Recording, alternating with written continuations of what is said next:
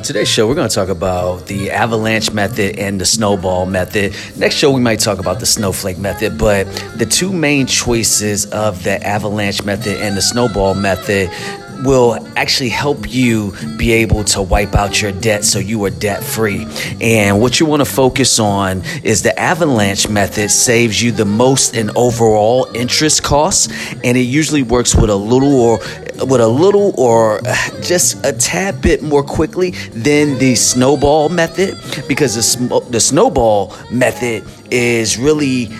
focused on offering quicker payoffs to keep the motivation running high. So when you're looking at either one of these methods, both of them gets the job done, but you want to see what's important so you can go ahead and pick the plan that works best for you, that you can be consistent with.